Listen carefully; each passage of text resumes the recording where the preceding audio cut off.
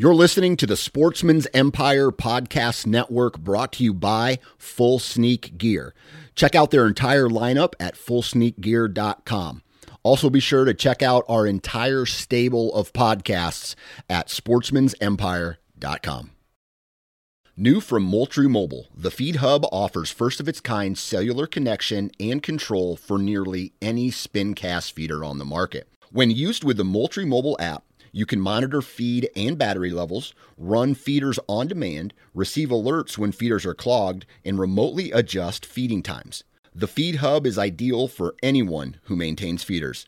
Remove the guesswork and save time by planning feeder maintenance before you drive to your hunting property. For more information, visit MoultrieMobile.com. You're listening to the Sportsman's Nation Podcast Network, powered by Interstate Batteries. From your truck to your trail camera, Interstate Batteries has you covered. Visit your local Interstate Battery store today or online at interstatebatteries.com. Interstate Batteries, outrageously dependable.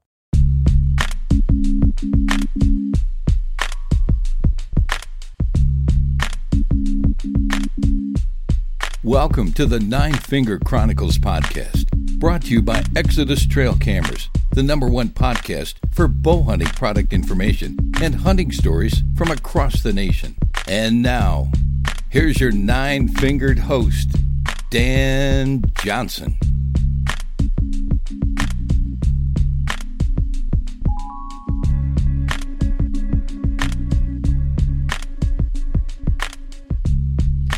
Happy Monday, everybody, and welcome back to the Nine Finger Chronicles podcast. I am your host, Dan Johnson, as always. And today we're going to be talking with a gentleman from Michigan named Bryce Bars. And we are going to talk about two different pieces of property, completely different, in the state of Michigan that he has access to. One is a quote-unquote hunting camp that he attends every year, and he was able to harvest one of his best bucks on that piece of property this year.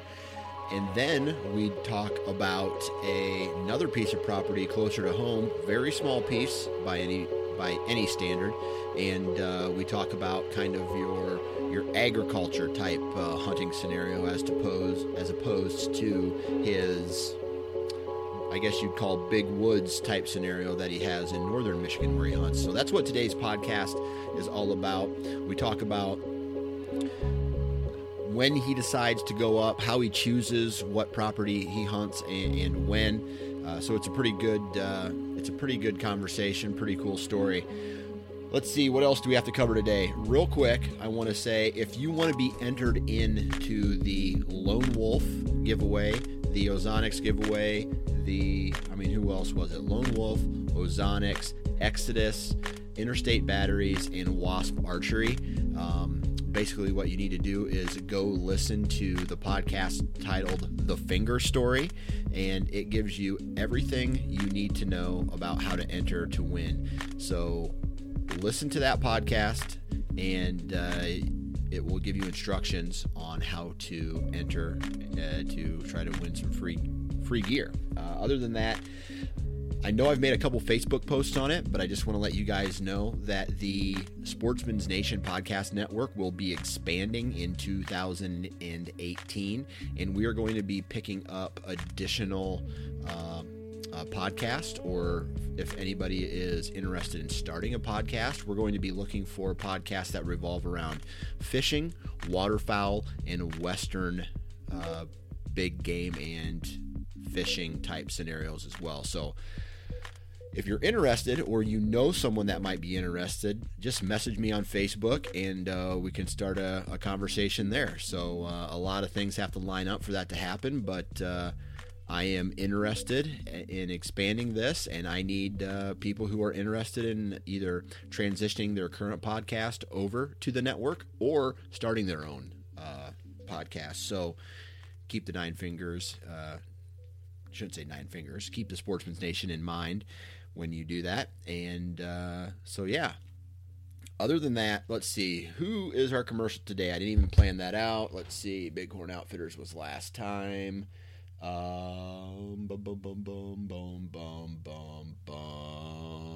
Deer Lab. All right.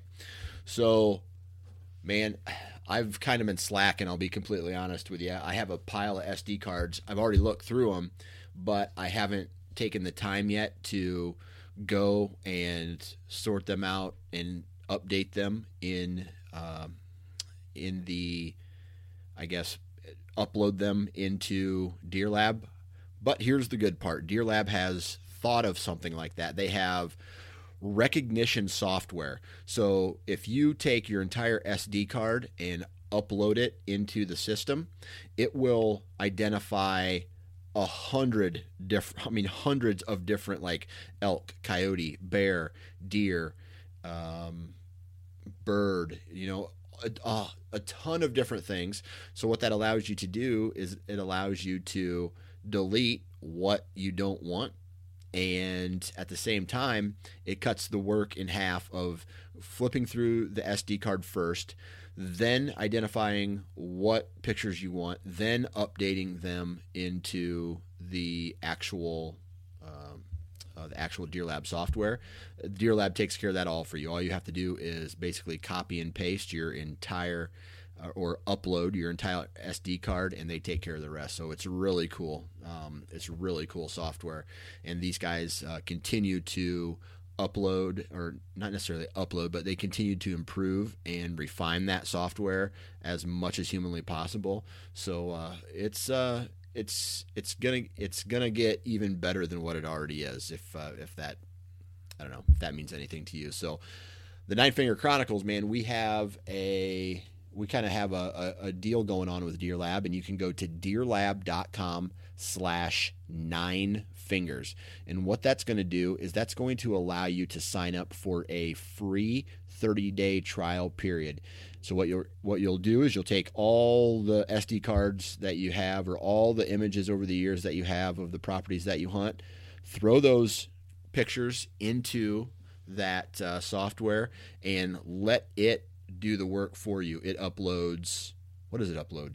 Weather pattern, barometric pressure, moon phase, wind direction, all that stuff, a whole bunch of historic data for you. And then basically, long story short, it lets you forecast deer movement, and maybe you can put together something for late season yet this year, or you can already start planning for next year. So please go to deerlab.com/9fingers and sign up for the free 30-day trial period, man. It's kick-ass software. Enough of the talking. Let's get into today's podcast with Bryce Bars. All right, on the phone with me today, Mr. Bryce Bars. How are we doing today, Bryce? Pretty good, Dan. Well, you sent me a Facebook message a while back, and you're like, hey, man, I just had the best season I've had in a long time. I shot 2 good Michigan bucks, and I'm like, dude, we need to get you on the podcast. And long story short, here we are. That's right. So, question. We're going to start this off like we always started off. What do you do for a living, and where do you live? I live around Grand Rapids, Michigan, which is on the western side of Michigan, and I work for a pharmaceutical company. I was a chemist, and now I'm working more like in the quality side of things. So, oh, cool. Yeah. All right, Grand Haven. They have something now. Maybe they don't have it anymore, but they used to have something called Coast Guard Festival. Oh yeah. I've been there probably like 3 or 4 times, dude. Had a blast every time I went. Yeah, they got concerts, and it's I don't know. I'm kind of getting out of that crowd a little bit, but I used to go when I was younger for sure. Yeah, it's definitely a party, right? Yeah. Yes, sir. Yeah. So, other than fishing, I hear that you live. Grand Haven's right on the western coast of Michigan, and it's basically crystal clear water up there, right? White sand beaches, crystal clear water. Now, does that provide any type of unique fishing opportunities for you guys?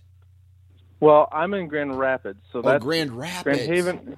I'm an idiot. Yeah, so that's it's like an hour away, but yeah, I am actually a huge fisherman, fly fisherman. I tie all my own flies. I'm a steelhead fisherman, salmon fisherman, trout.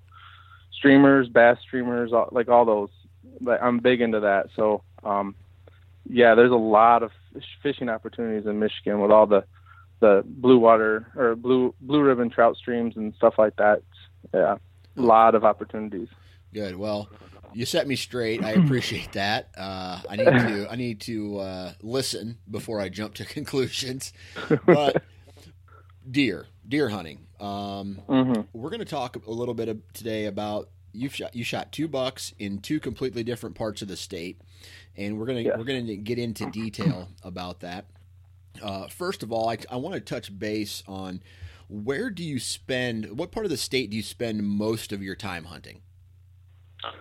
A little town up mid-northern Michigan called Baldwin. Okay. And it's right by the Pure Marquette River. Well, you may have heard of that. The river is famous for trout. But we have a cabin up there, and that's where I grew up learning how to hunt. And that's really where I spent all of my years hunting until last year. Or no, 2 years ago when we bought our house. And we bought a house south of Grand Rapids and made sure that it had some acreage. And we got 20 acres surrounded by farmland. And that's really the only hunting I've done outside of Baldwin. Okay.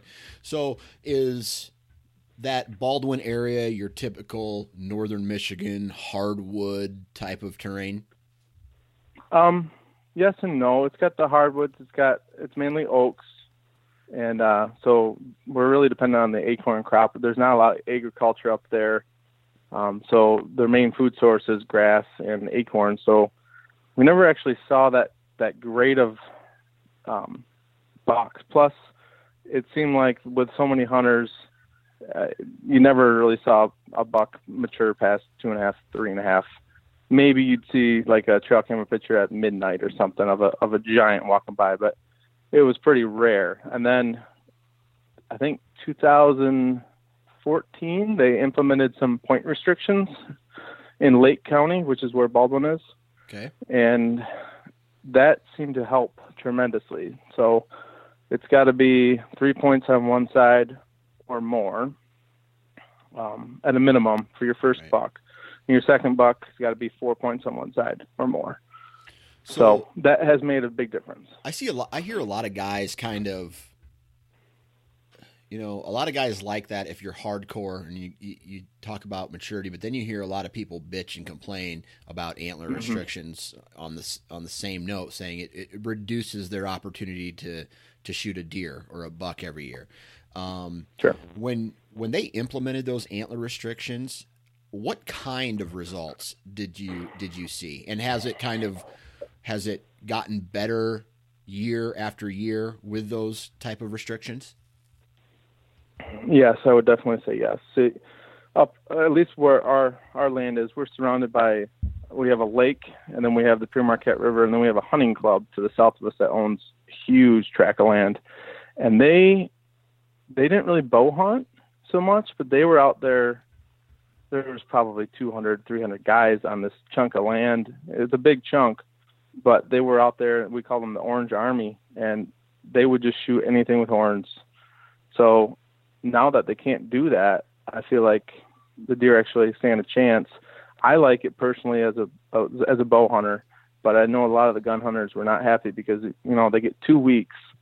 Most of the time they're just up there for the weekends, so they get 6 days at max, and they're out there to try to get one deer, and they can't really do that with the antler point restrictions.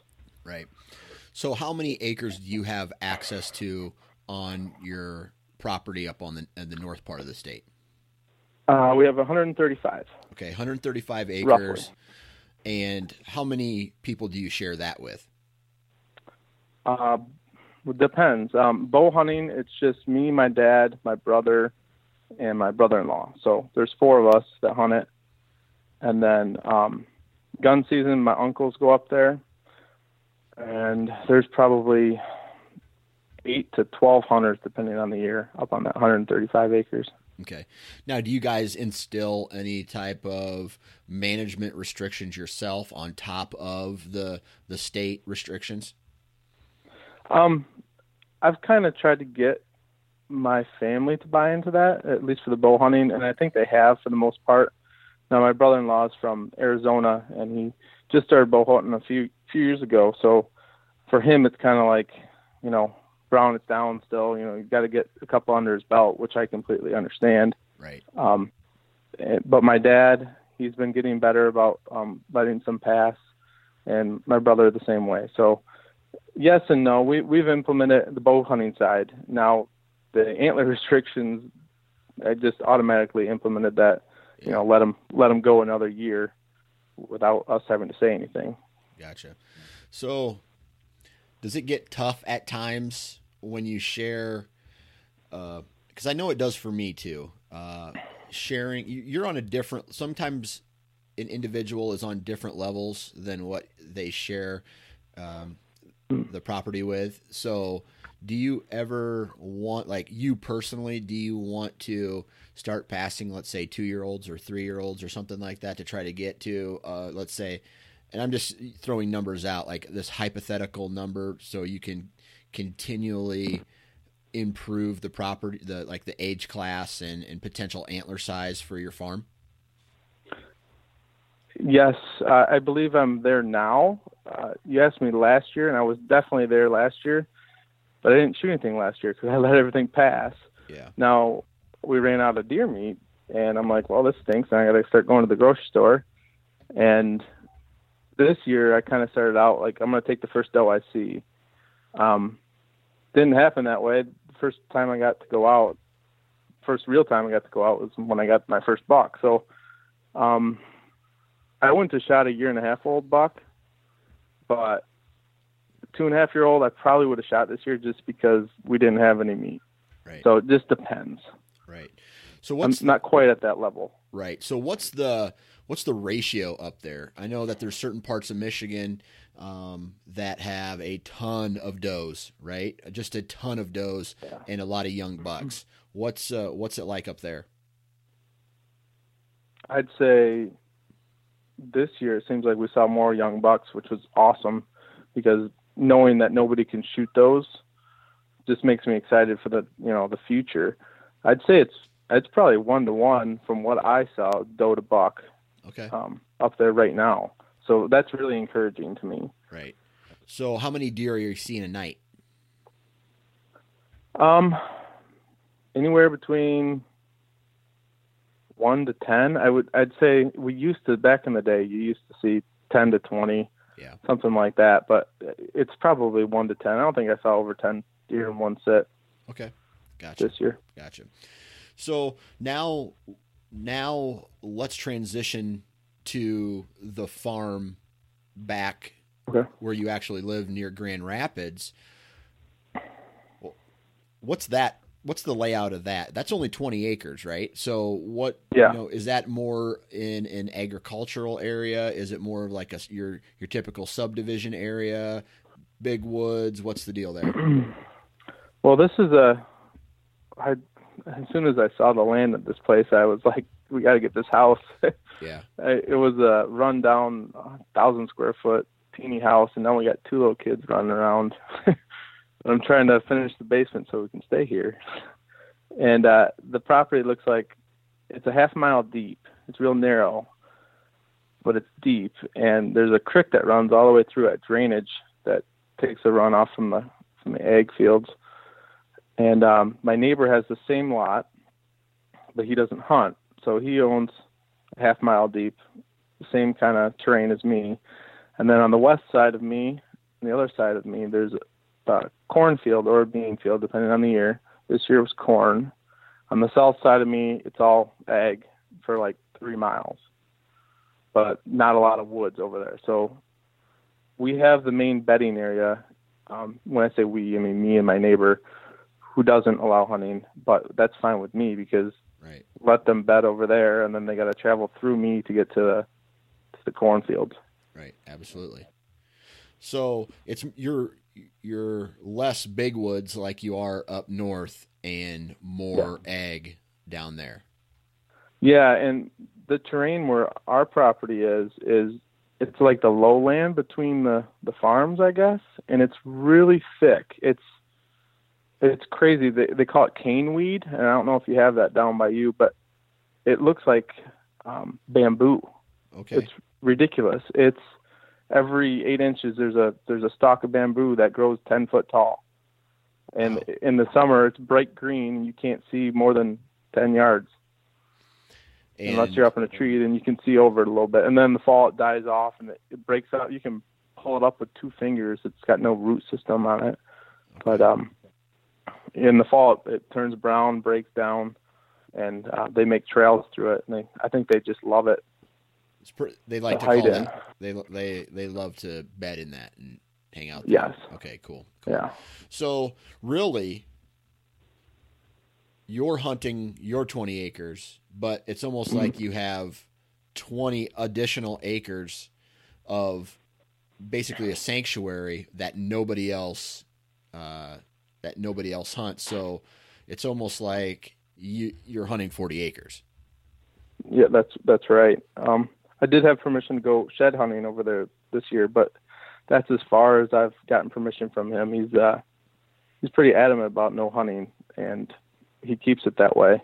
Yeah. And he doesn't go back there during hunting season to disturb them. So I really don't mind. I have plenty of stand locations based on the wind and where I think they're bedding. I think I can get to the deer even if they're bedding on his property. Awesome. So what about the overall neighborhood? Are there a lot of other hunters, in that area come season, or are you kind of in a little dead zone where you and your neighbor kind of hold the good hunting and then the rest of it's just farm ground? There's a good chunk of land to the north of me across the road that somebody does hunt. I know one person hunts it, and then a couple other guys gun hunt it. And then to the west of me, past the cornfield, there's another big chunk that a couple people hunt. And actually heard him rattling the night before I shot the big buck. I heard him rattling, so I know he was out there actively hunting. I'm assuming that buck, but right. I don't know. Right. Okay. So what?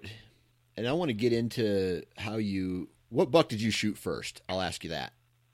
The one up north. Up north. I will say this. I was in a unique situation this year with, okay, do you remember you put out a Facebook Live podcast and you said something about we're having a baby in September or something like that? Right. And I made some dumb post saying, hey, we're due September 30 as well. And go to figure, my other hunting buddy saw that and he took a screenshot of it and blew my cover and told his wife, and then my wife got a call saying, hey, you're pregnant? We didn't know that. I'm like, oh, great. So anyway, my company issued a company-wide policy that dads get this paternity leave. So I get 6 weeks off starting September 30. You son of a gun. I was in a unique situation where I had all this time off, and I was, obviously helping with the 2 kids, but I got to actually hunt some full days and go up north with the family, and then hunt when I could and help out in the cabin when I could. And so I got a lot of hunting in this year. That's awesome. My company needs to do that. Every company needs to do that. Well, what I mean by that is I need to tell them I'm going to have a kid, and it's going to be fake born on September 30, and then I by the end of my time I'll have like 40 kids. Yeah, that's right. So you got to hunt a lot this year, is what you're telling me. I got to spend a lot of time at the cabin as a family, hunting or not hunting. I would have my mom and dad come up there with me. Me and my dad would sneak off and hunt. My mom would help out with baby, and everybody'd be happy, Yeah, for sure. So it worked out well. Well, that's awesome. Now, do you run trail cameras at all? Yes. Okay, so tell me the story of like how these 2 deer throughout the year were visible. I don't know if you got them on trail camera or what the deal is, because I want to kind of pick your brain about how you knew when to go up north as opposed to stay down on your property and hunt that. Okay. So I wanted to spend the peak of the rut down here because every year for the 3 years I've been living here, I'd always get daytime morning pictures of a big buck that I hadn't seen on camera. And it was always, second week of November or late first week of November.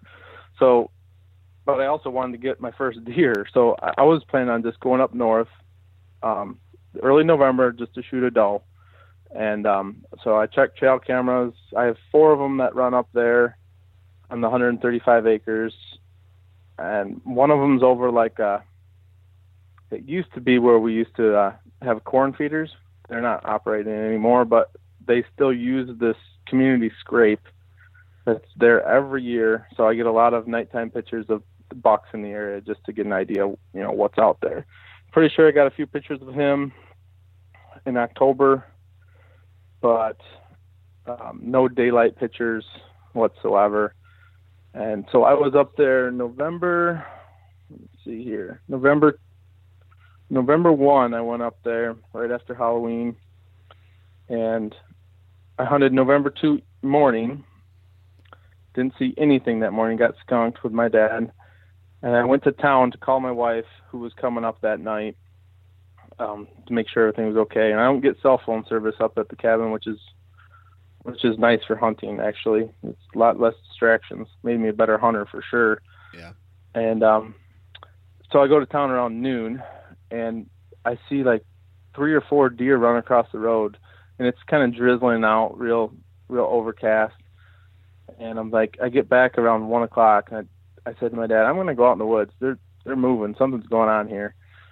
So I head out into the woods with my climber stand, and I sit on the south side of the property, which has this unique depression we call the swale. Okay. It's actually a half mile depression with cattails and real thick, wet, marshy area. And I sit right on the edge of that, right on the southern end of that tip. And 3 o'clock comes around, and I look up around that swale, and I just see dark horns coming down the trail right at me. All right. And I had previously I never use any sort of attractants or anything like that normally, but I had gone out and bought some buck bomb because it was on sale. All right. And I went down to that edge of that swale, and this has typically always been a good rutting area where you see a lot of chasing going on. And I sprayed a trail from the bottom of that swale up to close to my tree, 10 yards in front of my tree. And I left the can at the bottom of the tree, and he got to that scent, and I thought he was going to follow it like a string, but he kind of stopped there, looked around, looked over at me, and then continued around the swale. And then I ended up stopping him, and he was behind a tree, and he took a couple more steps, and I stopped him again. I was drawn back that whole time. I shot, and I pulled the shot, and I was sick to my stomach about pulling the shot, but I actually hit him. It was a downhill shot at 30 yards, and I hit him high left, almost in the neck area, but I caught his jugular. Oh, okay. Above the shoulder, kind of, and he turned around, and I could tell he was wounded. He was making some weird noises, and he ran right back up where he went.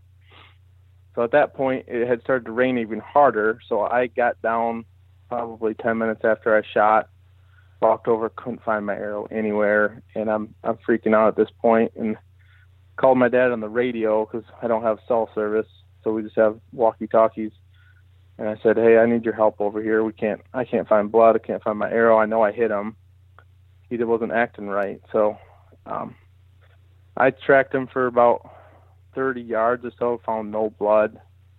And I walked back and forth with my dad, and he's like, oh, let's go a little bit further to where you know exactly where he ran, up this hill. And sure enough, there's blood like everywhere. I was like 20 yards off from where I thought he ran originally, so I didn't see any of the blood, but we backtracked it, found my arrow, and there's just blood everywhere. He was spraying, he was running full tilt, so I must have hit that carotid artery up there or something. Yeah. And it just came out of him. It was, tracked him up the hill, and he was at the top of the hill. So never heard him crash or anything, but it was raining, and I couldn't hear a whole bunch, so he was laying there. To that point. So what is a good buck in that area? I mean, first off, tell the listeners roughly what this buck was. This buck, I scored him at 105 2/8. Okay. And that was the biggest buck I've ever shot up there. Up there. Okay. So he's 105 inches. What do you guess him at age, for an age? They aged him, they said 4.5, but I'm looking at the teeth and I'm seeing 3.5. So he was So you're thinking he's a mature deer. He is for that area, because there is not a lot of nutrition in that area. But there's acorns and there's grass, okay, and then there's whatever people feed. There's no agriculture within 30 miles, maybe, that I know of. Okay. Well, maybe 20 miles. So for that area, I think he is mature. Based on his body weight, I think he dressed around 165. Okay. For that area, that's pretty good deer. And the normal deer that I've shot in the past have dressed like maybe 120, 130 is a good deer. Okay. So they're not that big up there. And then what about antler size? Are you looking at, I mean, do you feel that 105 inches is a top end for that area? I've seen like some that are bigger, but not many. Okay. And not on the hoof, like on trail camera in the middle of the night. Right. So I'd say it's pretty close to as big as that we've taken off the land. There might be one that a gun hunter shot a few years ago that might rival it, but no, this is pretty much as big as we've seen. Gotcha. So now this is a buck that you would shoot 10 times out of 10 up. If he presented if this buck came through the next 10 years, are you shooting a buck like this the next 10 years? That's the $1 million question, because it's been getting better, like I said, every year after these antler point restrictions. So maybe they do have the ability to get larger, and I think I would pass it next year based on my other deer down south. I think I would pass this deer next year, which would be ridiculously hard for anybody else to say that hunts this property, but I think I would. Okay. So then at that point you would just be hoping that another bigger buck or older buck or whatever comes by wherever you're hunting within that season or the time that you're spending up there, right? I guess. Like, I went up there with the thought of, I just need some meat for the freezer. I'm going to shoot, a big doe, which, might dress at 110. Up there, that's 120 maybe for a doe. So for me to shoot a buck up there, it would have to be larger than this one that I got this year, okay. I think. I gotcha. So Michigan is Michigan a 2-buck state, right? Yes. Okay. You can buy a combo tag for the first buck, depending on county, can be a spike. And the second buck always has to be 4 points on one side or bigger. Okay.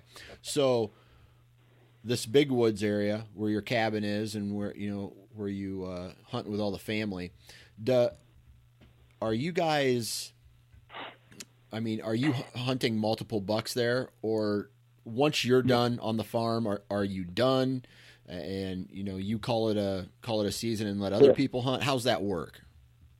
Yeah, I'm a 1 buck and done guy personally. I don't see any point of taking 2 bucks off a property. Right. If you're happy with the one that, as long as you're happy with the one you shot, I think you should just move on and, maybe late season take a doe or something. Right. But as far as taking 2 bucks off the property, I'm done with that. maybe in the olden days when, everybody's shooting spikes. And I realize that's kind of a double standard. Like you say, everybody's shooting spikes, and then you do it yourself. Yeah. You're not helping anything.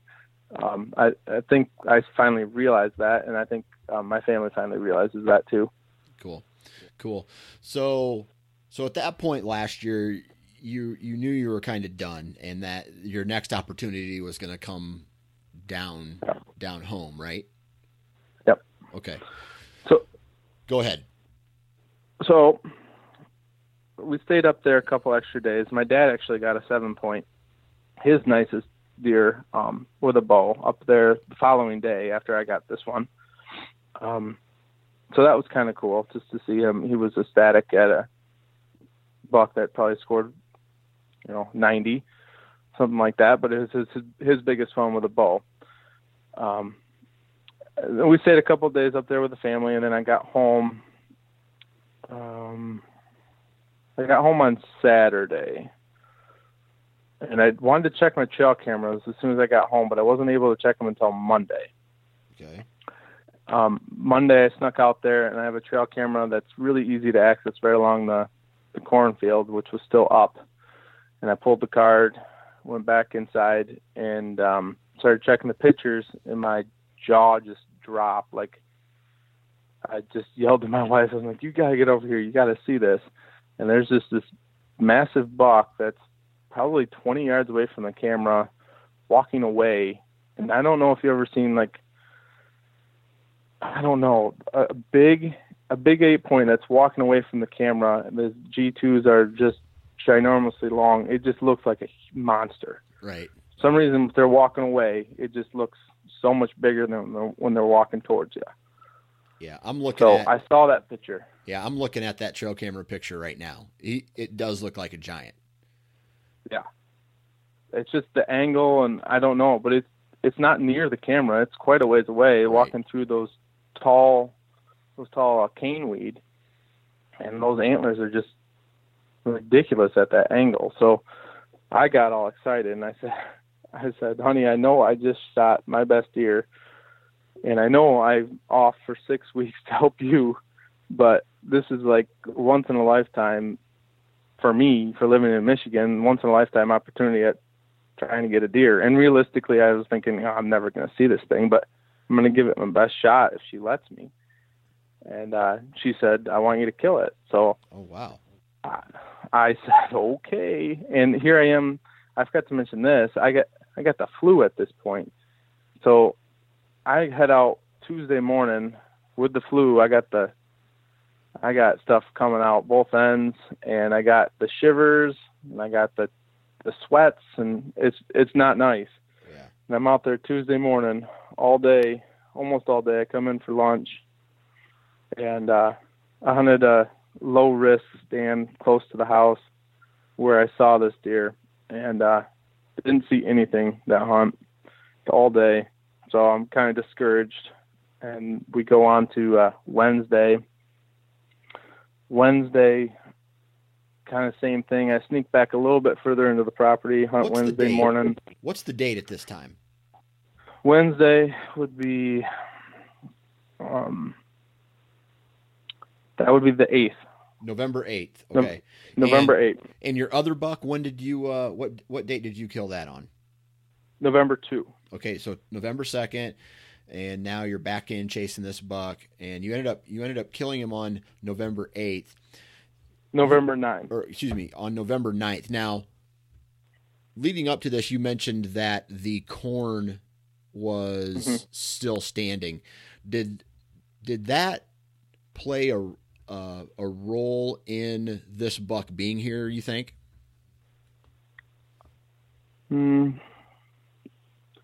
Maybe made him more comfortable being here, but I think he was locked on a doe, because Wednesday night when I was out there, I heard some breeding grunts. That's the only way I can describe it. It was just the low guttural, just I don't know, it like 3 or 4 second long, just ripping it.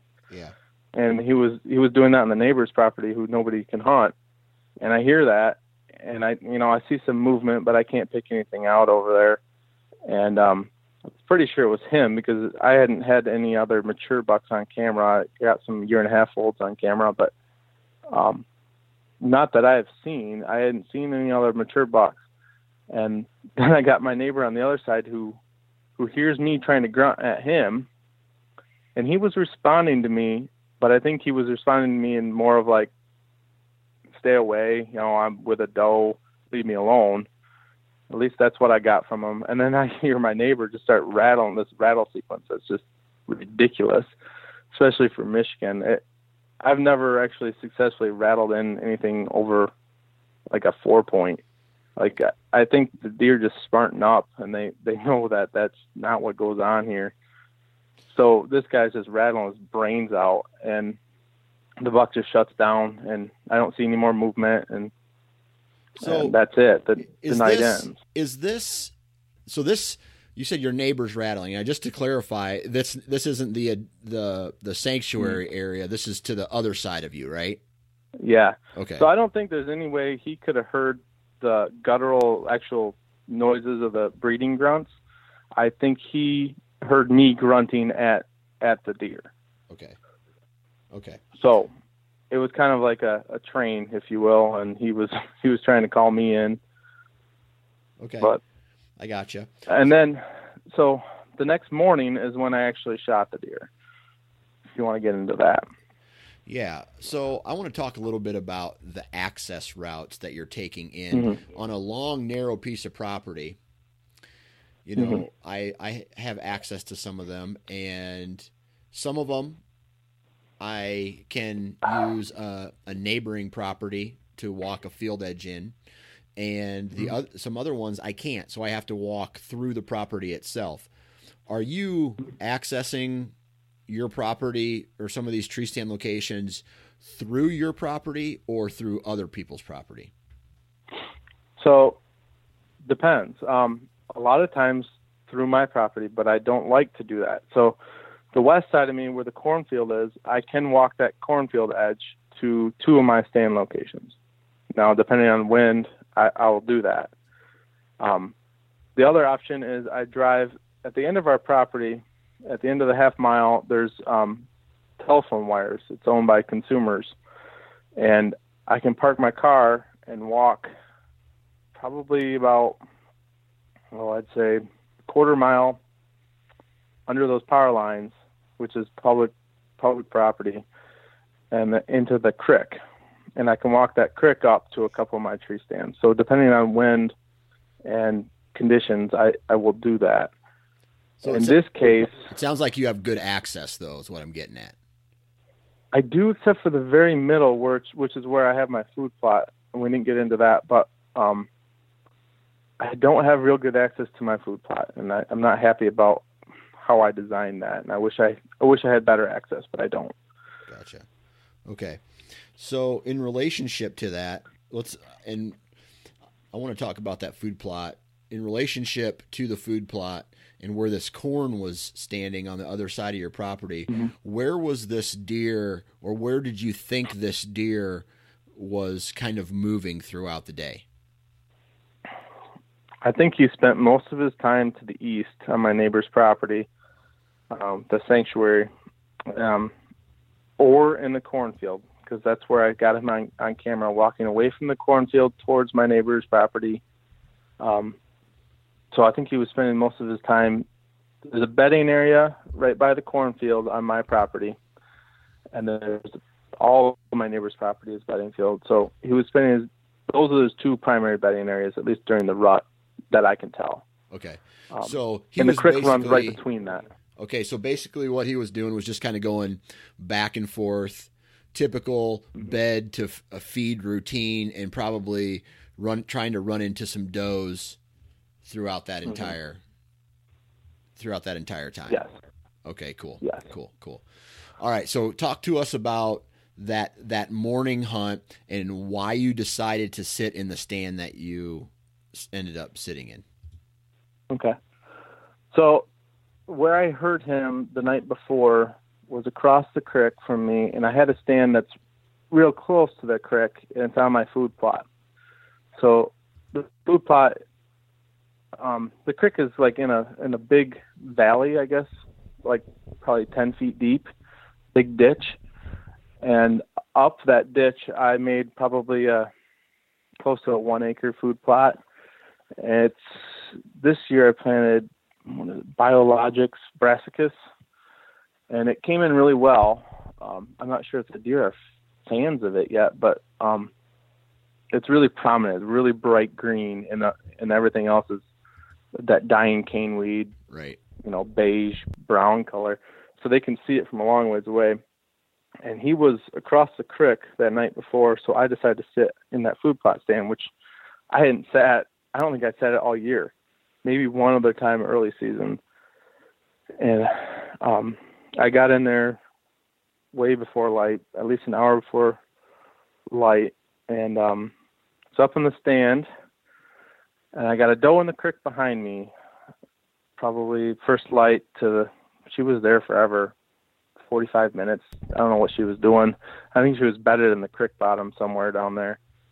And then all of a sudden around 8:30, I hear a tractor fire up. And I'm thinking, well, that sounds pretty loud. And all of a sudden the combine comes out of the farm adjacent to us. And I text my wife and I say, are they going to cut that field right now?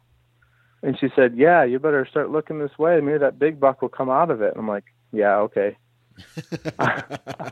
I'm looking that way because I'm thinking something might come out of it, but I doubt I'm going to see it. Yeah. And he does his first pass. The farmer does his first pass around the field, and nothing came out. And then out of the bedding area that was like adjacent to that field, which I walked probably 50 yards from earlier that morning, I walked downwind of it just because I have no access to this food plot stand. That's how I have to do it. But luckily it was downwind, and out pops this buck, and he's walking straight south, and I'm to his southeast. So he's walking like straight south, right next to the tree stand I had sat the night before. I'm like, oh, great. And then he turns and he comes right towards that food plot. And at this point, I didn't think it was him because I didn't even grab my bow, because when he was walking at me, he didn't look like the buck I saw on trail camera walking away. Like that buck looked like a giant. And then this one, just the way he was walking, he didn't look like it was the same deer.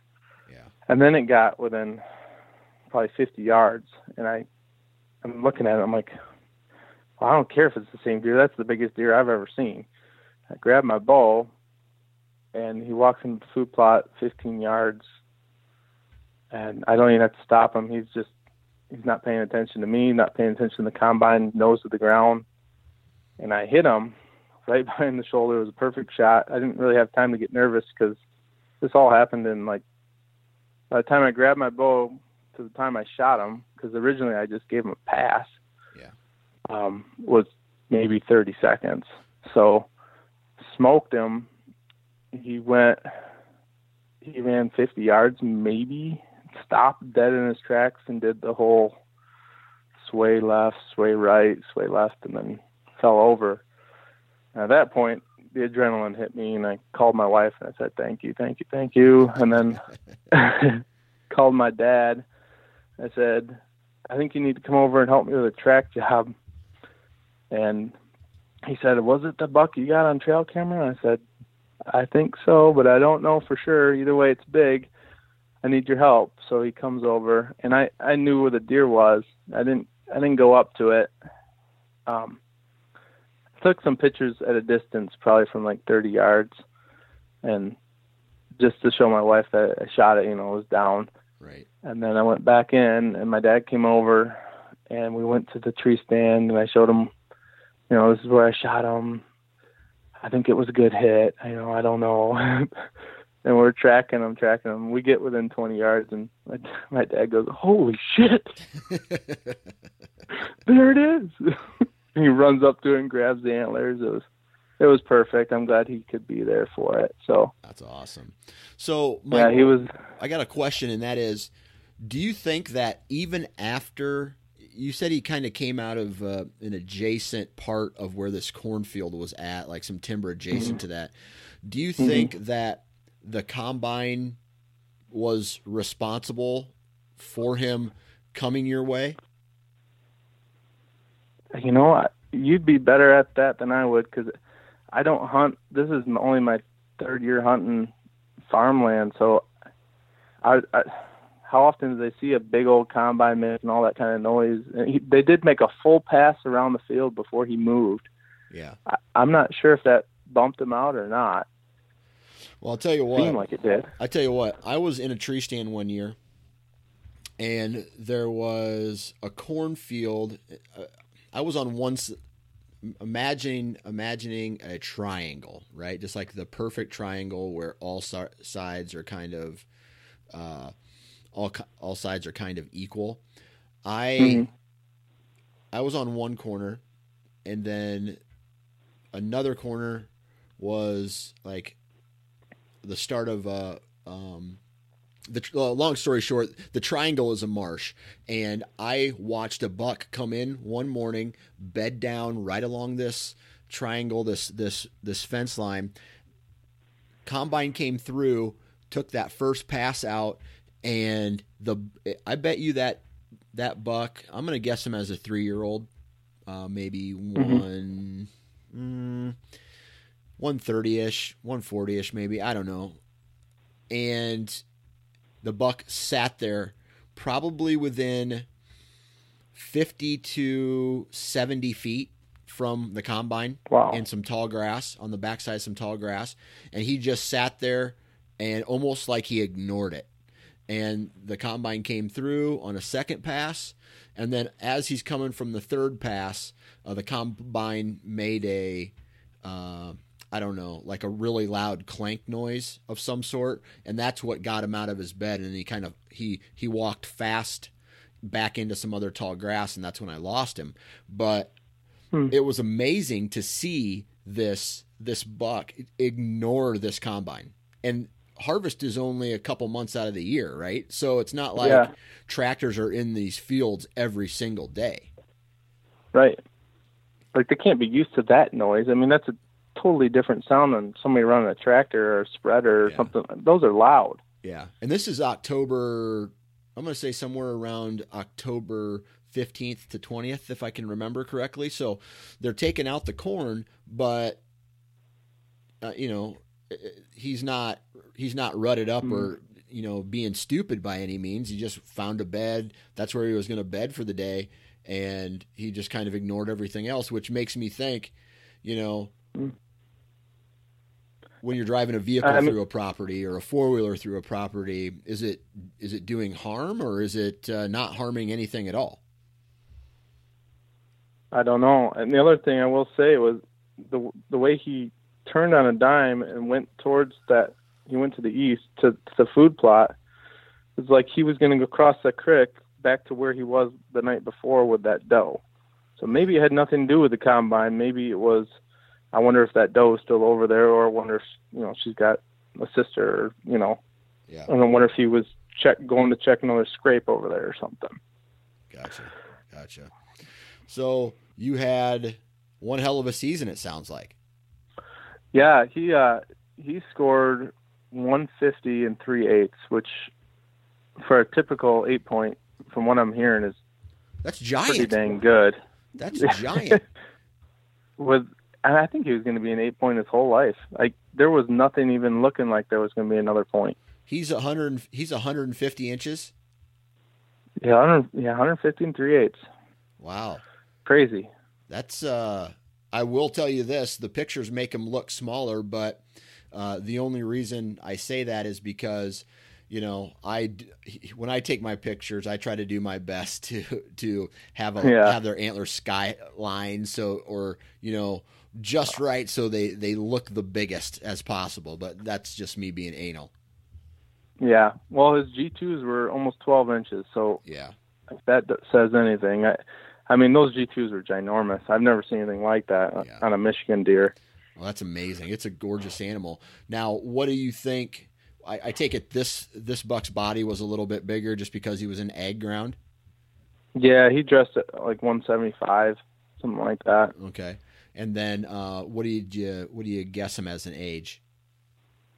I put him at a 4.5, but I don't know. I have the teeth. I have the jawbone. I haven't submitted them. I'm going to, because I'm curious. I'm curious what the potential is here. There's a couple other 1.5-year-olds that, are basket rack 8 points or 6 points. And I wonder, if I let them get to 5.5, I wonder what they could score. Now, I will say I saw a picture of somebody who found a deer that was hit by a car up here, and the mass on that deer, it was unbelievable. It was all palmated all the way up, not a mile down the road from me. So I know this is capable of growing big deer. And I'm not used to hunting this big of deer growing up, hunting up north. So I think the potential here is only going to make me want to pass more deer just to see what's out there, what's possible. Well, that's good, man. It's and this is only your first or second year in this house? This is our third year. We bought it in October. Okay. So I didn't do a lot of hunting in October when we bought it the first year, just because we were planning our wedding. So man, that's awesome. Didn't get out a lot the first year, but this is the second year I've hunted it pretty hard. Okay. So with that said, other than food plots, do you have any type of, habitat improvement plans or manipulating your food plot size or location at all? Yeah, I plan on expanding the food plot further to the south so I can access it from that back power line in the creek area. So it wouldn't take me much with my tractor to make that food plot twice as big and just continue it along that creek all the way to a couple other stand locations. So I plan on doing that. As far as improving, I love the cover that's around it and that cane weed. I'm not going to mess with that. Okay. So I will say there's not a lot of mature trees and a lot of I'm in almost every tree I can get a good stand in. So, gotcha. There's not a whole lot else I can do. Right.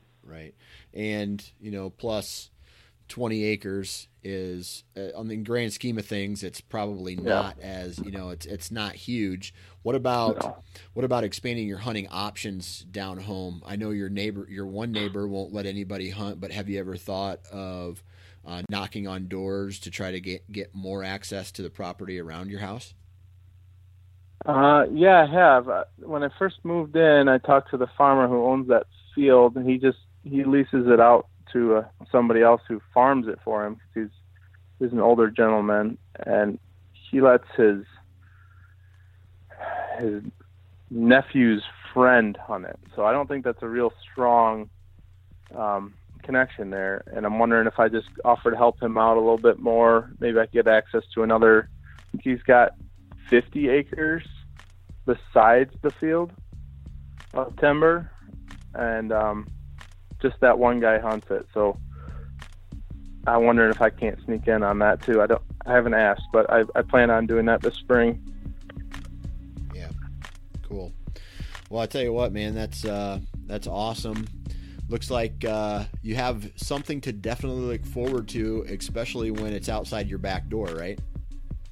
That is nice. I don't think I'll be able to hunt as much as I did this year in the future, but it is nice being able to go into work early and get out early and sneaking out there for 3 hours on the right wind and low impact hunts and stuff like that, just to see what's out there. It's nice. Yeah, absolutely. Well, I tell you what, man, Bryce, congratulations on having one hell of a season, and good luck in the future, man. All right. Thank you, Dan. And there you have it, another podcast in the books. Huge shout out to Bryce for coming on, taking time out of his day to do the deal and record this podcast with us. Huge shout out to all the partners of this podcast: Wasp Archery, Ozonics, Deer Lab, Exodus, Lone Wolf, Gearhead, Ripcord, and last but not least, Bighorn Outfitters. And most importantly, huge shout out to each and every one of you. Man, I say this every time, but without you, none of this is possible. So please, if you haven't already, subscribe to this podcast on the Sportsman's Nation Podcast Network. Go to Facebook and make sure you guys are liking and following along on the Sportsman's Nation Facebook page, the Nine Finger Chronicles Facebook page, the Sportsman's Nation Instagram page, the Sportsman's Nation, and the Facebook. God dang it, I'm just all over the place. It's late. Anyway, Nine Finger Chronicles, Instagram, Facebook, Sportsman's Nation, social media, everything around. There you have it. I am slowly butchering this podcast, but hey, you guys are used to it. If you haven't already, go leave a review on iTunes. If you are interested in starting a podcast in the category of fishing, waterfowl hunting, or Western style hunting, please hit me up. Like I said, the Sportsman's Nation is going to be expanding, and we will be looking for additional content. And I tell you what, it might be worth it for you. So, with all that said, and if you're still listening, please, if you're going hunting, wear your damn safety harness. Have a good day.